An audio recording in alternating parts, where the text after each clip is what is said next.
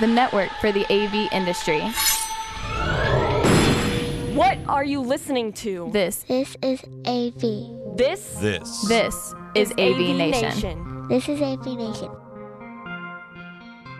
This is AV Week, episode 180, recorded Friday, January 30th, 2015. Made with licorice. Ready. AV Week. Performing scan. Week. Online. This is AV Week. AV Week. This is AV Week, your weekly wrap-up of audio-visual news and information. My name is Tim Albright. I'm your host. Hello, welcome. If you're watching live, good Friday afternoon to you.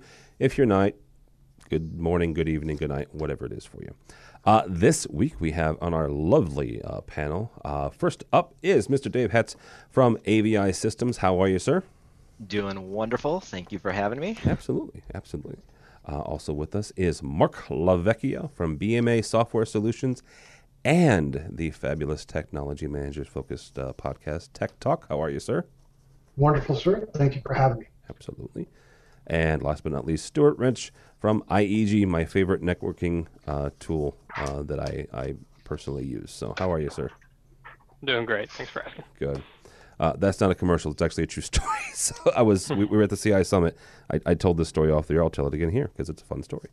I was on the elevator. Didn't actually even realize that Stuart was on the elevator with me. And one of the other integrators starts asking what IEG is, and I start doing his pitch for him. So, I just think it's a cool product. So we've interviewed you guys a couple times at CEDIA and Infocom, and actually we'll see you at ISE. So.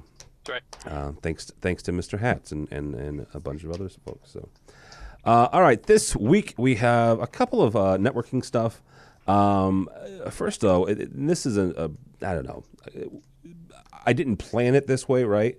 But I have two programmers and a really good networking. Well, three really good networking people and two programmers. And then I guess if you want to count me, there's three. But we do kind of have some programming and networking stories, right? So first up, from CE Pro, emerging technology in cable boxes may render IR repeaters, and I even read IR systems useless. This comes to us. The story goes on to talk about how a lot of the boxes made by AT&T, UVerse, Cisco, Scientific Atlantic, Motorola, which is another popular manufacturer of cable box systems, they're being tricky when it comes to IR, right? And making some of these systems a little bit difficult. If you're not familiar with IR repeaters, basically for those of us who live in the programming world, it's a big, long cable, and it's got a little bulb at the end, and we make magic happen with code, and somewhere on the end of that, some light flashes, right? And some of these boxes are becoming more and more difficult. There's a Samsung Blu-ray player out there right now that finding the IR receiver on there is nigh on impossible without a rocket scientist degree. So the first question for actually we'll start with Mr. LaVecchia here. So if the IR is becoming more and more difficult, let's say, right? I mean, IR is a pretty simple protocol, but getting it into the box and into that we're trying to control. Does that mean that we're going to start leaning more on CEC through the HDMI? Is that, or are we still not there yet with CEC? I don't know that we're there yet. I know that we don't see it as much right now. I mean, all of our work is commercial. So when we are dealing with anything that's going to be IR, it's generally an OFE. Somebody's got their cable boxes, somebody's got their Blu-ray player. That's not even 232, but in most cases for us, we run into either communicating 232 or IP at this point. And that's talking codecs, displays, and things like that. So when we run into IR, we're running into almost exclusively OFE. And if we spend more than 20 minutes in the field not being able to communicate with the device, the customer just says, pull it out. I don't care. Put something in there that works. I'm not married to it. But again, this is a commercial application. And so it's not as prevalent in our world as it may be in others. See, that's interesting to me because, I still run into, I'll say media players in general, right? There are still a number of media players that the preferred method is either IR or CEC, whether it's owner furnished, which is what OFE stands for, owner furnished or not, right? It's supplied by the integrator or somebody else. So, one interesting thing, Mr. Levecki and I are both independent programmers. I work for a company called Innovad. Mr. Hatch, though, is not. He is a programmer extraordinaire for a very nice integration system called AVI Systems. So, Dave, where are we with CEC, or is there another protocol? Mark mentioned IP. Is that the area we're going to go down and just bypass all this other stuff? Well, it's interesting because if you would have asked me 6 months ago, I probably would have said, even as a company, I don't think we had used CEC more than a handful of times at all. And just within the programmers, with the programmers within AVI Systems, we've started to see more and more cases where we're using a combination of IR and CEC for consumer devices, more because it's the last resort. It's, as you said, they're starting to get more and more challenges with controlling devices.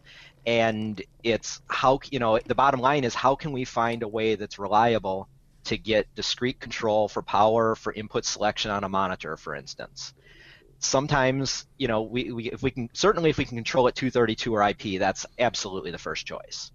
But there's still, we're seeing more and more consumer displays, even though we try to educate our customers to the value of a commercial display, we're still seeing more and more consumer devices. And so as such, we're having to get creative at times about the best way to achieve the reliable, complete control that's necessary, in an installed system. So, we're seeing sort of a mix of everything.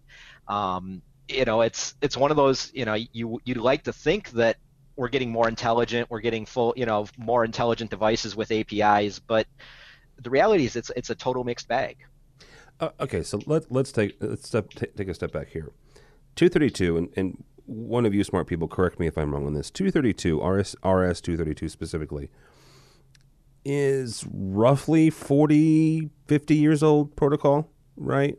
Yeah, absolutely. IR is about the same age. Maybe, I still remember the first IR remote control I ever saw. It was wonderful because up until that point, I was my father's remote control. Again, 40, 30 years ago. What the freak? It's 2015. Dave is saying it's a mixed bag. I thought we were supposed to get more and more simpler, I guess, as technology kind of moved on. Stuart, this is where I'm going to come with you when it comes to IP and control, not just the control, but the network in general. Are we? I guess the first question is: Can our networks handle, putting control protocols? And let's be honest here: a control protocol is not going to flood your system, right? You got to have that conversation with your your IT manager to make sure that they understand that it's not going to flood your system. Most of them won't. Yeah. But are we there where we can handle that? Kind of depends on the network at this point.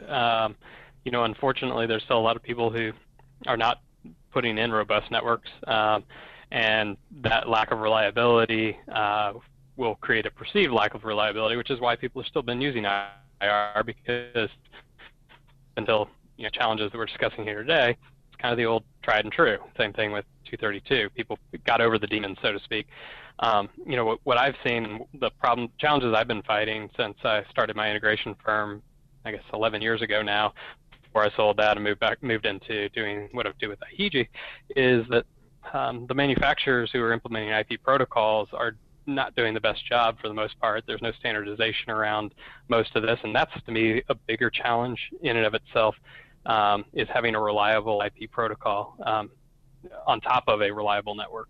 Reliable networks people have figured out, and with a little bit of money and a little bit of time, anybody can put a reliable network in. Now, getting the manufacturer to probably do a reliable product, that's the one that we don't really have control over if we're not sitting in the manufacturer chair. And the thing that adds to the complexity to that, Tim, is now you've got a manufacturer they're getting better.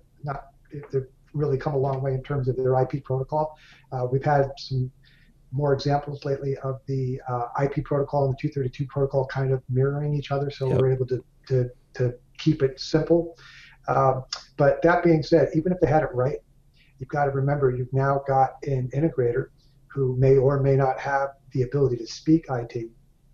You've got an end user that may or may not have the ability to talk IT, and they have to go to their IT person. And now all of a sudden, something that's not that reliable to begin with is adding people to it. People are, an imperfect form to begin with, and all that does is burn time and make things, as you were saying before, unreliable. And in the end, IR, he brought up a good point. The reason IR is still around is because in the end, or especially 232, people can rely on it, and they know that it's going to work once it's working. And that's all they care about at the end. They don't care if it's made with licorice. If the thing works, that's what they care about. I want to turn it on, and it works, and when I leave, everybody's got done what they needed to get done. That's it. How we get there, nobody cares. At the end user level. Yeah.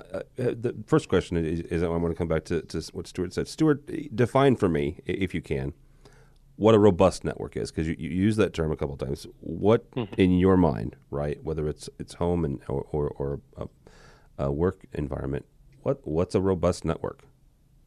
Again, that's one of the problems, is that it depends on the setting.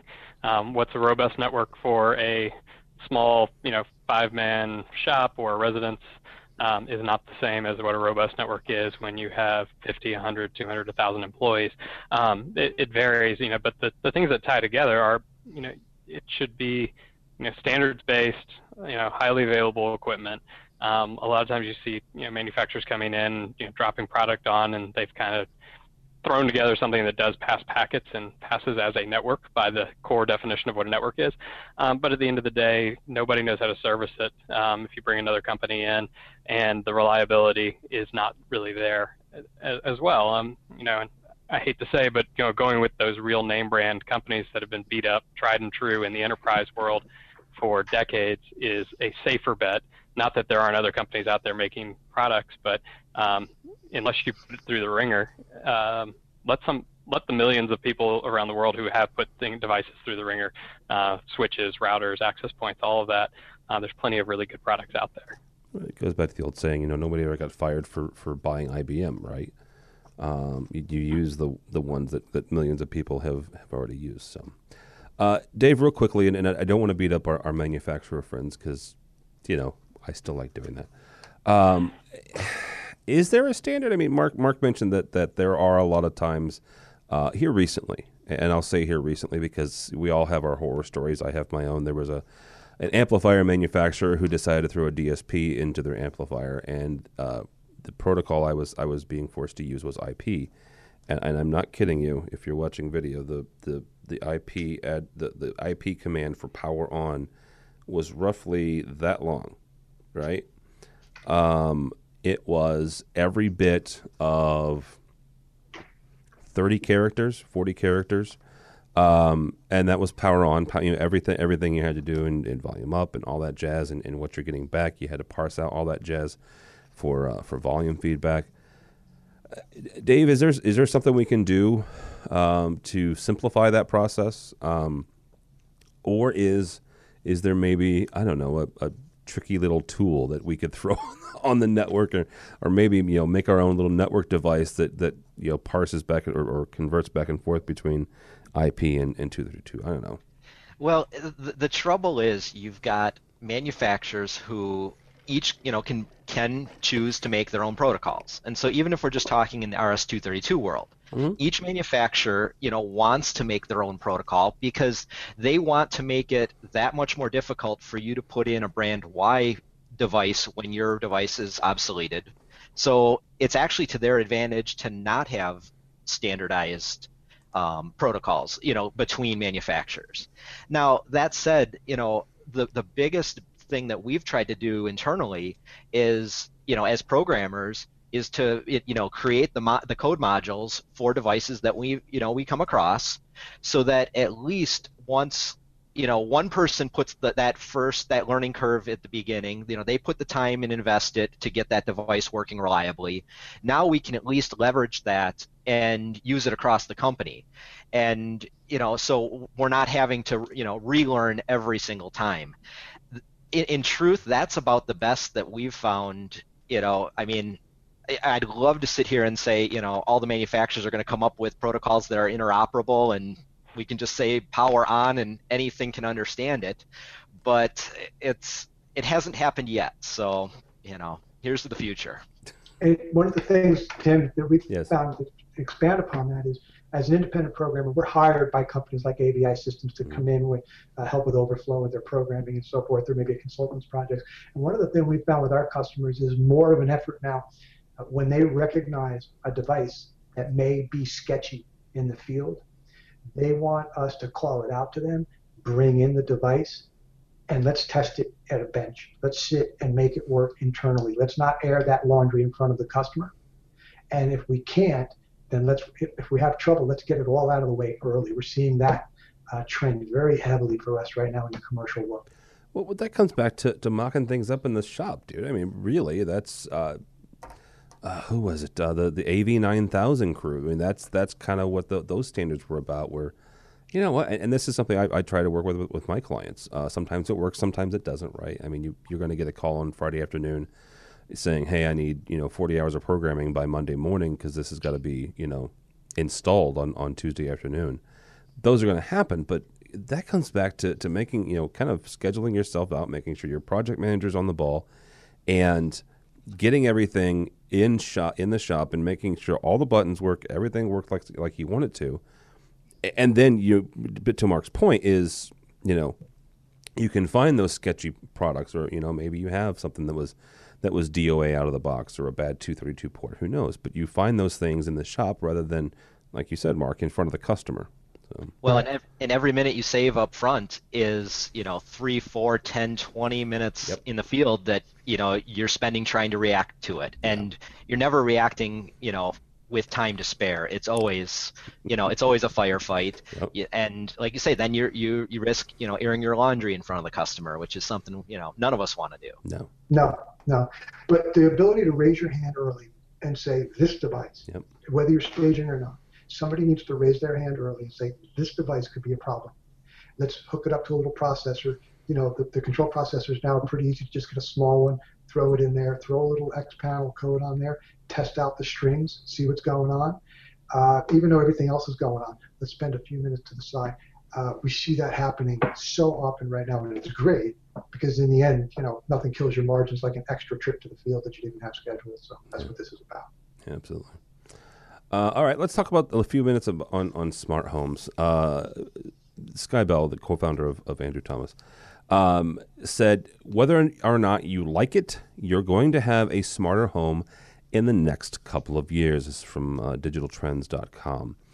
And it's an interesting article because basically he says, whether or not you want this, your devices, your gadgets and gizmos are going to be smart over the next few years. So let's take that as, let's take that as kind of a starting point. Stuart, we'll start with you on this. If that's the case, then that's going to incredibly impact not only the home network, but also the professional network eventually. Because one thing, at least us in the pro side of AV have noticed is the last few years, commercial or consumer electronics has started to push back into the pro realm. Mark's DVD player aside, they really are kind of pushing back into it.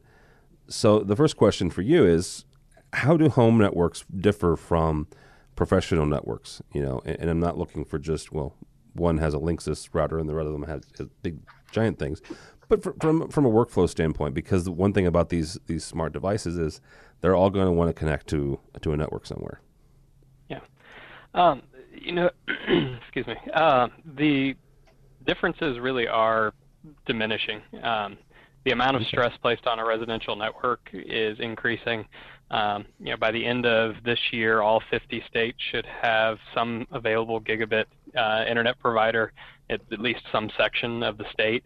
That outbound connectivity is what's helping to fuel this massive shift in how fast gadgets are being produced and put onto use this bandwidth, and it's actually the availability of even more bandwidth will create more gadgets because we just fill it. It's like when first hard drive was in order of K, and you had no way I could ever fill 10 megabytes up, and here we are pushing multi terabytes easily in just about everything that we put out, and it's the same thing on the data side. And I think you actually hit it on the head too. Just bounce over real quick to the commercial side is that due to the speed, people are now going to be comfortable having all of these gadgets and niceties in their homes, and they go to the office, and if they don't have some of those things, they're going to feel that they just drag it onto the network, and that's going to create security concerns, a lot of headaches and heartaches for IT folks around the world as they're trying to figure out how to handle that. But looking forward, putting my looking glass on, I really feel that most every home network will need to be reliable and more robust, just so that people aren't pulling their hair out all the time. Gone are the days when you can buy that, pick on them, blue Linksys router, and put it in and just have it be good enough. That being said, there's going to need to be a shift in the ease with which these networks are deployed, because not everybody's going to get an integrator who knows what they're doing. Some people are going to do it themselves, and those networks also just need to become easier so they can support all these devices. Google and Nest are never going to help you with your network when Nest doesn't work. They're going to say, hey, it's a network problem, go figure it out. And so on and so forth down the line, your locks, your refrigerators, which, by the way, there was, back in, I think it was 2000, I saw a mock-up of the first smart fridge in the Bell South Home Networking Lab. Mm-hmm. So they're still not really here the way that I would have expected, but, all of it is here, and all of it is coming. Now, here's the thing. One quick thing. Google will come out and fix it when they start selling wireless access, so which is coming very soon, apparently. I did see a smart LG fridge at Best Buy, so I didn't purchase it because it was like $5,000, but, Exactly. I don't, my Cokes are cold enough, thank you. Dave, we're going to come up with you. What kind of challenges does this present? Like you said, having these devices on the network, and some of these are AV centric, some of them are not. But let's get crazy here. If your fridge can tell you that the door is open or you are out of Coke, then in theory, if it can send out a signal, we as programmers can take that signal and do darn near whatever the heck we want to with it. So what kind of challenges or opportunities does that give us in the world of AV? Well, I think the very first you have to look at is just peer support. Okay. That, before you even can get all, geeky about all the cool things you can do, it's, sort of as Stuart was saying, it's how does, if my dad goes down to Best Buy and, in 10 years buys a smart fridge, now he takes it home and he needs support on it. So he's going to have trouble figuring it out, which, really leads to sort of the why of, a lot of these haven't taken off yet. But, it's so, getting a support model to, find a way to, to deal with these is really a huge hurdle. So once you get past that, though, you get into, all the potential of what you could do with it. And this is sort of one of those questions where, are we going to get to a point where products like Wink or Apple's HomeLink or Google or any of these conglomerates are going to be able to come out with a platform that talks to all of your devices in your house, gives you one dashboard where you can operate, where you can control, where you can automate, and do it all yourself? I'm still leery that, it's one of those, I think someone will find a way to get close enough and get good enough for the consumer, but I don't know that it's ever going to get to the level of what we as integrators would immediately jump to as all the potentials. Certainly if we're going to, as integrators, I sit here and think, oh, cool, I could, have my fridge send me an email when I'm out of eggs, and then I can, I'm out of town. If my thermostat drops down, I can have it email me to tell me that, hey, the furnace went out. Or, I can start to automate things based on all of that. I can, the power is, doing brownouts, so I turn off my printer in my office so it doesn't get, jacked up.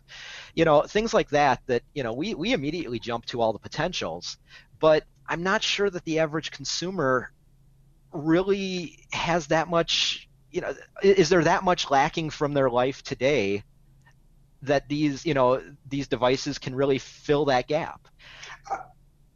Go ahead, Mark. I'm sorry. The thing that immediately, you went right to where this immediately took me, is like, we're going to come up with smart homes. I'm like, what are you kidding me? I've got the smartest home I'd ever would have imagined. My father, who lived to 93, would walk in my home right now, and I don't have a lot of technology in it. But the simple fact that I have a single remote that I can power up everything, the fact that I have a sound bar below my TV that I can put over to Bluetooth, take my tablet, take my phone, whip up some Pandora, throw some music in the room within 30 seconds, and Frank Sinatra's filling the house. That's pretty damn smart. Now, here's the trick though. I had a neighbor who called me the other day, upset because they have, I don't know about where you guys are, but where we are, you have only a couple of choices for who's going to provide your network in your house, right? So in our neighborhood, it's AT&T Uverse or, a squirrel in a cage. Jeez. So we go, the squirrel at least shows up on a regular basis. So every once in a while, we'll have a house drop off in the neighborhood. And people, because, I have a programming company, somehow think that I can go push a button and make their network come back on. The point is, when that network goes down and they have their TV through AT&T and they have their phone through AT&T, and those are gone because their network's down, you think they give a crap about their refrigerator? You wait till the TV doesn't work. You wait till their phone doesn't work. Now they're pissed.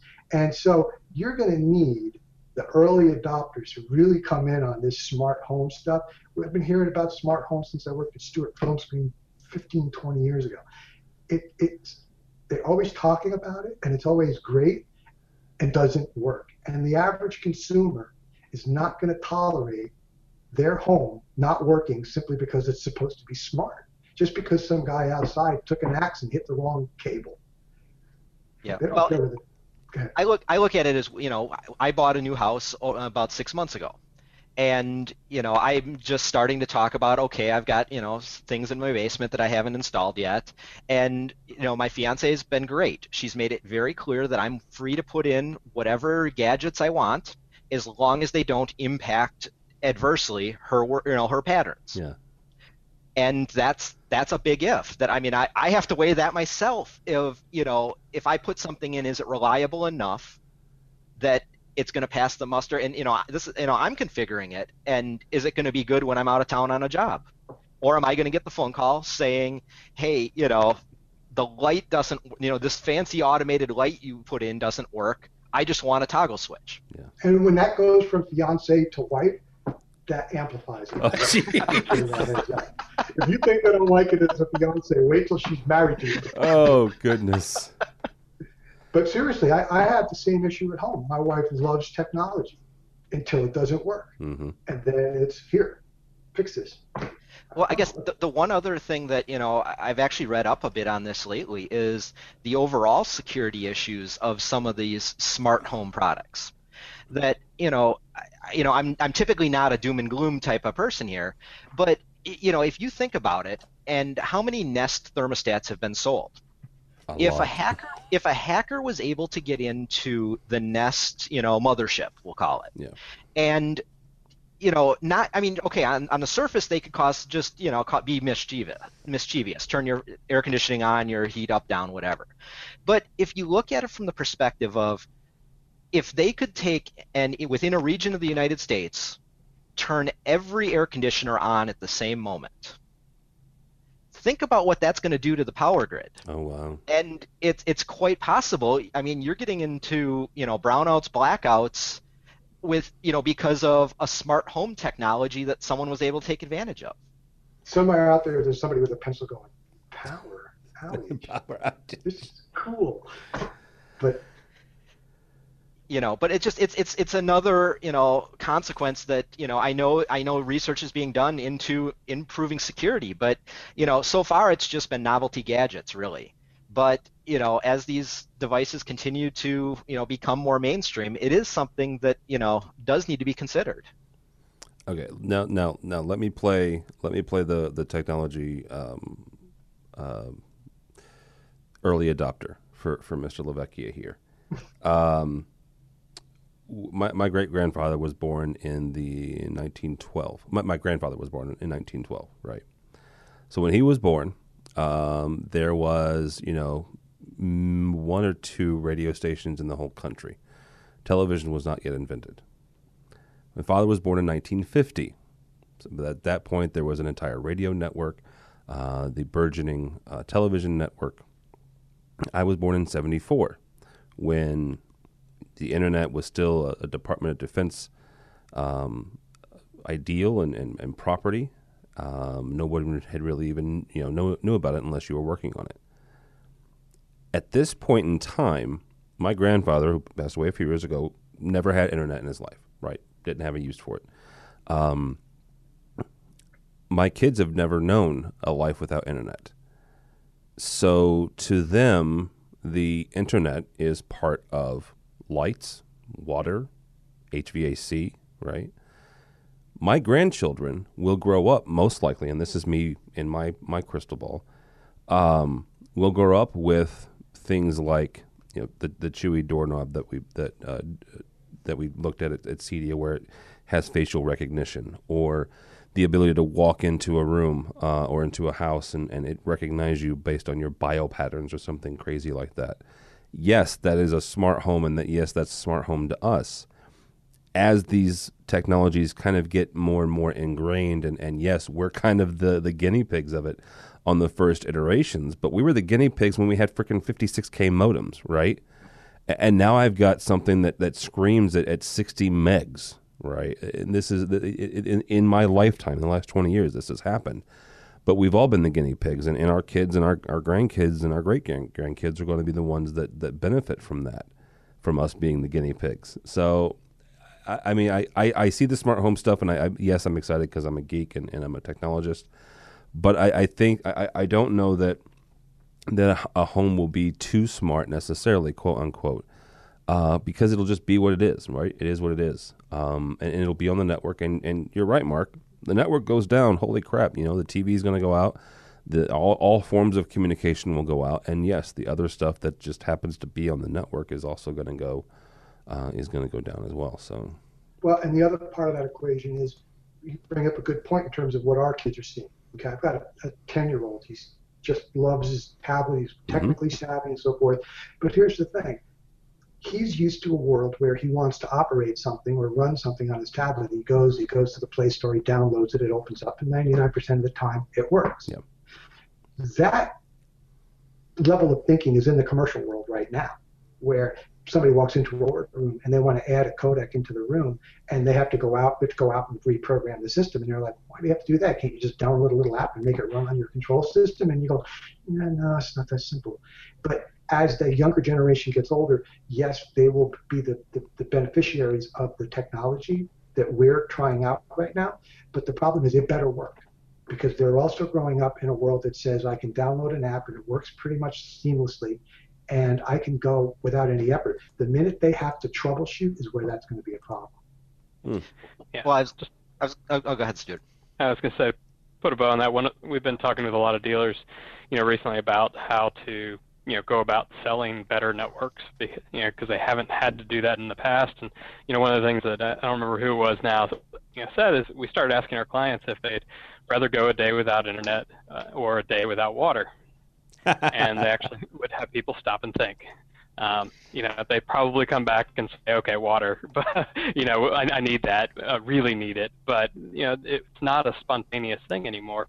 So reliability and accountability is going to be key. But I do take a little bit of an aside to what you were saying in the commercial world, looking for apps, and as the younger generation moves up, younger generation is actually not as concerned with hate to say quality, but they would rather take a little step back for the convenience in terms of the robustness of the system and, all of the bells and whistles if they could just get it on their iPad or, whatever it might be. So I think that's where some of the biggest shift in the commercial integration is going to be is, some of these really robust, expensive boardrooms are going to be boiled down to, a couple little objects that all tie into these tablets that everybody just carries in on a whim. Yeah. We do that right now. I can't tell you the number of rooms we do. I know AVI Systems is doing the same thing. How many rooms we built that used to have a control system in there? You walk in, you pick it. Maybe there were only a couple of inputs to the room and a display, but you don't need a control system in there anymore. You put an occupancy sensor in the room. Somebody walks in, powers on the display. You have a wireless access for your for like an AM100 or something like that, or a Brio. You can take your laptop or your tablet, swish it up, send it up to the display. Volume is automatically set, and you're good to go. It's mindless, these rooms, and we do them on a regular basis. Now, the good news is that doesn't completely put programming out of business, because simultaneously we're doing asset management as well. See who's using the room, how often they're using it, what resolution they're using, so they know what kind of resources to buy later on as a company. But you're absolutely right. They would have walk in, have things turn on, just put up their presentation, and get to work. Yeah.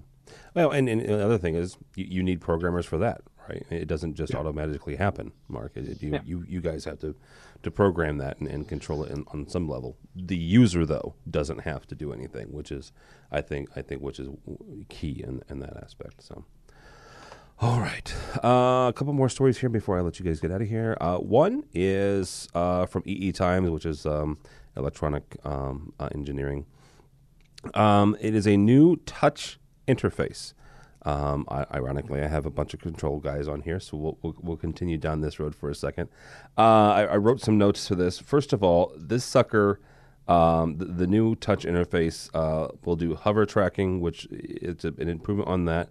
We'll do glove touch up to 5 millimeter glove touch. In other words, regardless of what your gloves you have on. Dave, first of all, why can't we get stuff like this? I mean, let's. Yes, and before people scream at me, yes, you can do an iPad or an Android device, and you can have that same experience, right?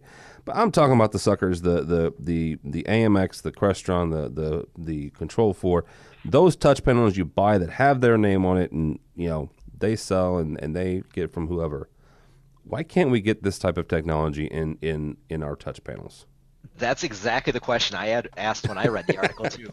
I'm sitting here thinking, I went out and over Christmas bought a new pair of gloves that had the stupid little pad on the finger, just so that I don't have to take my gloves off when I use my phone or use my nose to swipe it, to answer a call. I think number one, it's probably been cost to this point as to why we haven't seen it, in our world, because, there's already the pressure of, why would I spend this amount of money to put an AMX or a Crestron touch panel into my room when I can do an iPad? Certainly there's reasons for that, but we're having to educate our customers all the time about that. And so I think that's probably the biggest factor. I am hopeful certainly that, as we move forward, we just talked about the smart homes. Well, if you're putting that smart oven in and you've got a display, it's unrealistic to think that you're going to be touching that, that touchpad without having, wet fingers or without having, flour and sugar all over your hands and stuff. And so you're actually, trying to use touch, technology that's pretty unforgiving today with just the pure capacitive touch. We're going to be asking more of it. And so I think, I'm really hopeful that technology like this, where we're merging, a couple methods, to really get improved results, is going to start to proliferate just by sheer volume. Yeah, absolutely. Mr. LaVecchia, from your standpoint, why can't we have this?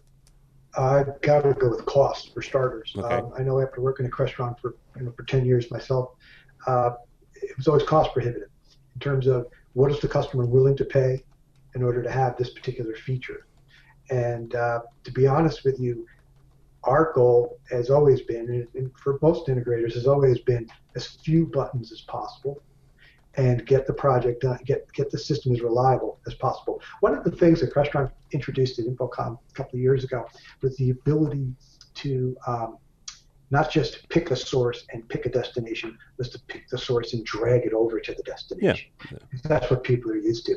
And we found that customers just don't really care about that. Now, it was cool because that's something that people were doing.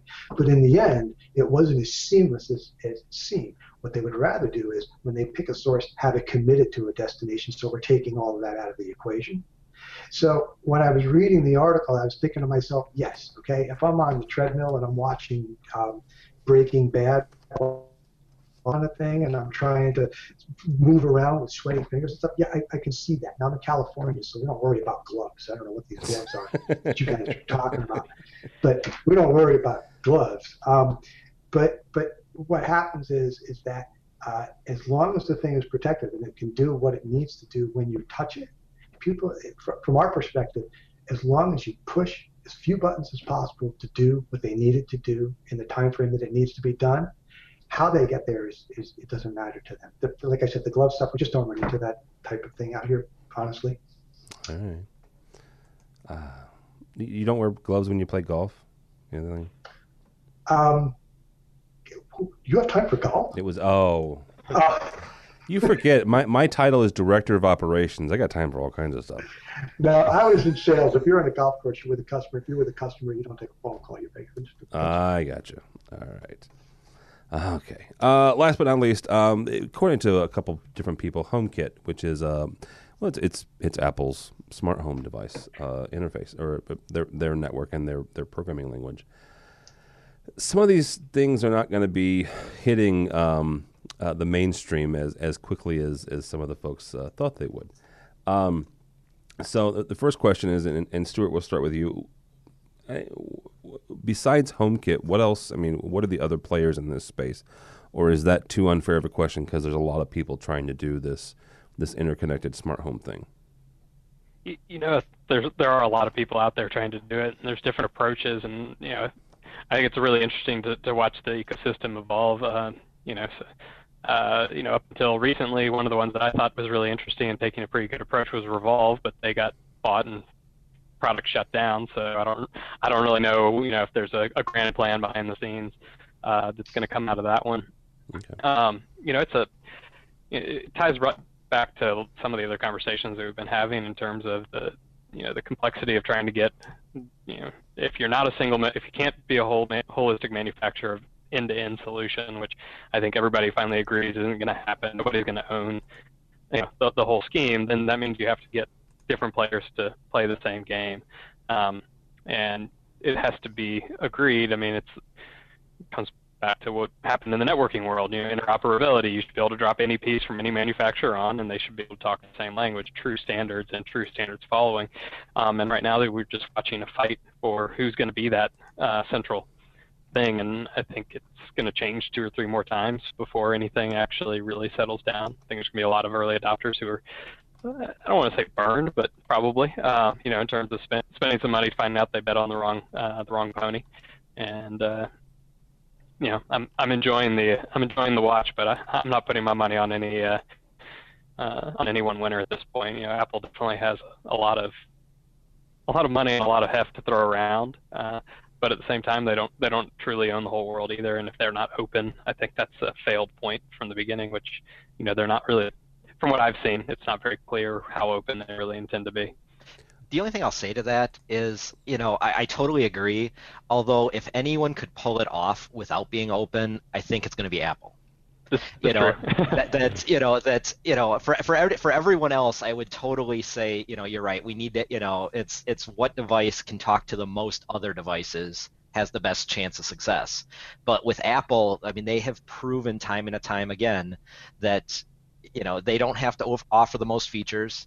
They just have to get it right and make it easy to use, and it'll be good enough for a lot of people.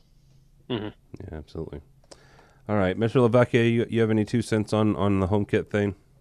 No, I mean, most of my world is spent in the commercial market, and the reality is, in our world, we do not recommend early adoption. We've got to get in, we got to get on, we got to get out, and we got to get cut, move on to the next customer. There's no time for early adoption. In fact, we specifically will bring new products in to test them out.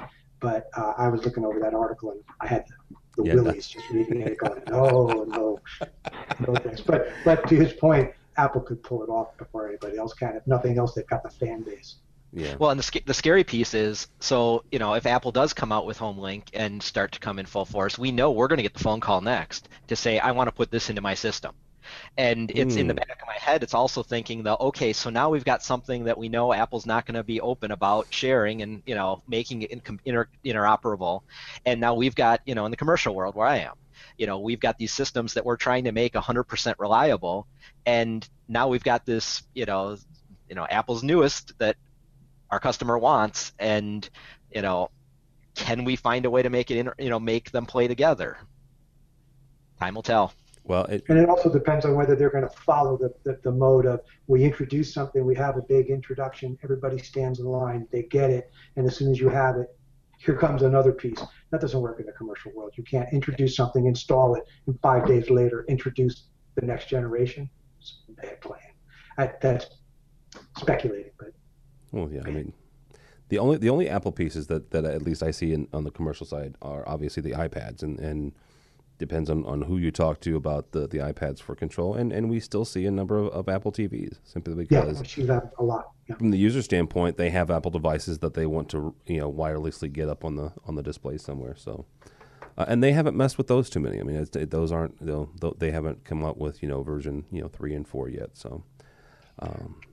All right, guys. Mr. Stuart Wrench from IEG, thank you, sir. Thank you. When do you head to Amsterdam for ISE? Actually head on over to the other side of the pond on Wednesday on the 4th. Oh, so you're going a few days early. I'm going to be in London for a while for other meetings. Oh, very cool. So, how can people find out more about you or IEG? www.ieg.com or give us a call and check Twitter. We do lots of education around networking as well for those who are trying to take it up. We found actually our best success in the industry is just by teaching and sharing. So come check out some of those classes. And I've never asked you this, and you can tell me it's none of my business, but what does IEG stand for? Absolutely nothing. We made it up about 6 years ago now. The reason I ask, because for those of you listening and not watching, IEG is spelled IHIJI. And it means absolutely nothing. Absolutely nothing. .com was available. That was the time when weird .com names before they came out with like the .ly and .io. Probably if we were founded a few years later, we'd have a .ly on the end of our name or something like that. IEG Lee. Yeah, that would be even harder, much worse. All right, there you go. Mark Lavecchia, my buddy, my pal. Thank you, sir, from BMA Software. Thank you for having me. I appreciate it very much. Where can people find you? You can find me, bmasoftwaresolutions.com. You can find me and my growing list of 62 Twitter followers at Mark Lavecchia. I don't know 40 of them, but it's growing. Oh, man. Let's get you 63. But I also would urge, if I could slip in, I would also urge our readers, I'm part of a collaborative effort with your mutual friend, Steve Greenblatt, with a group called TechTalkAV.com. It is a landing place for technology managers throughout the world to gather, and we do podcasts and so forth with technology managers and with people who have interests in that arena to help educate and bring them together and collaborate. So TechTalkAV.com is a cool place to go if you're a technology manager. Yeah, it's a good event. It's a good effort. I like it a lot. They had their first event it was Vegas, right? The first event was in Vegas. Vegas InfoComm, yeah. It was really nice great. Following. Yeah, it's working out really well so far, and we appreciate all your effort to help us out as well. Yeah, and I still have a heart for the lone technology manager because I used to be one. So, it's good stuff. Dave Hatz, first of all, thank you for coming. I met Dave for the first time in person a couple months ago at the AVI Systems event in Chicago, and it was very nice to meet him. So thank you so much for coming on, sir. Oh, my pleasure. My pleasure. And how can people find out more about you or more about AVI Systems? Or Well, certainly check out our website, avisystems.com. A friend of the show, Kelly Perkins, and her team have just rolled out a brand new website within the last couple weeks, really highlighting all the wide breadth of products and services that AVI Systems offers. So, certainly check that out. I'm not a huge force in the social media world, but I do now follow Mark Lavecchia, so, as of about 30 seconds ago. So 63. exactly. So, but you can follow me there at Dave Hatz AVI, or certainly email. It always gets through to me, dave.hatz@avisystems.com. All right, very good. That is awesome. Yeah, that's cool. Get. Now we need to get you 64. A couple things as we wrap up here. First of all, Dave was one of our wonderful Kickstarter folks. Actually, first of all, before we do that, AVI Systems are having, if you are in the Denver, Minneapolis, or Dallas area, they're having their local regional shows this spring. So when you go to AVI Systems website, check those out if you're in the area. They're kind of cool, and I'll be there, which I'm not sure if that's a selling point or a detraction, but hey, I'll be there. Dave was one of our wonderful Kickstarter folks. A number of folks kind of gathered together and to send us on our way to ISE. So we are headed there a week from Sunday. The entire clan, well, not the entire clan, but George, Neto, and Bill and I fly out of our respective cities on the 9th, or on the 8th rather. We'll meet up with Stuart on the 9th and that week. For those of you who were Kickstarters, there's a special something coming down the pipeline this weekend. So a couple things. First of all, Infocom's doing some classes. They have their list of classes listed. It'll be on the show notes. I would be remiss if I did not mention that I have been invited to chair the first unified communications panel at ISE, along with Kramer Electronics is hosting it. Some really smart people, and then I'll be there. That's happening on Wednesday of the show at 4:00 Amsterdam time. So check that out if you would please. Also, we are doing a tweet up at the HD Base T booth again on Wednesday. Wednesday's a busy day that week. So I'm doing this UC panel, and then the tweet up is happening at the HD Base T. The HD Base T booth at 5:00 during ISE. And Mr. Chris Neto is sending me here some more notes. Apparently, the AV Tweeps are making the hashtag for the tweet up the second most trending hashtag for ISE. So we appreciate you guys doing that. So if you want you to follow me, I guess, it's at TD Albright, Tim David Albright.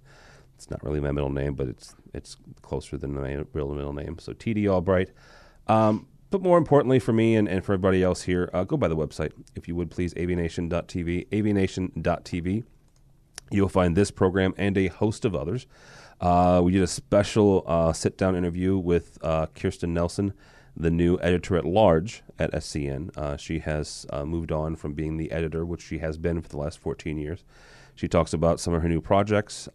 She talks about scotch, which is one of her favorite drinks, and some other stuff. So check that out, and a host of others. We have a new AV App show coming down. We've got a bunch of other stuff. Mr. Neto and I actually will be on Shop Talk, which is another wonderful podcast, not on our network, but our buddies over there will have us on Wednesday. So check that out if you would please. avnation.tv, avnation.tv. Thanks so much for listening.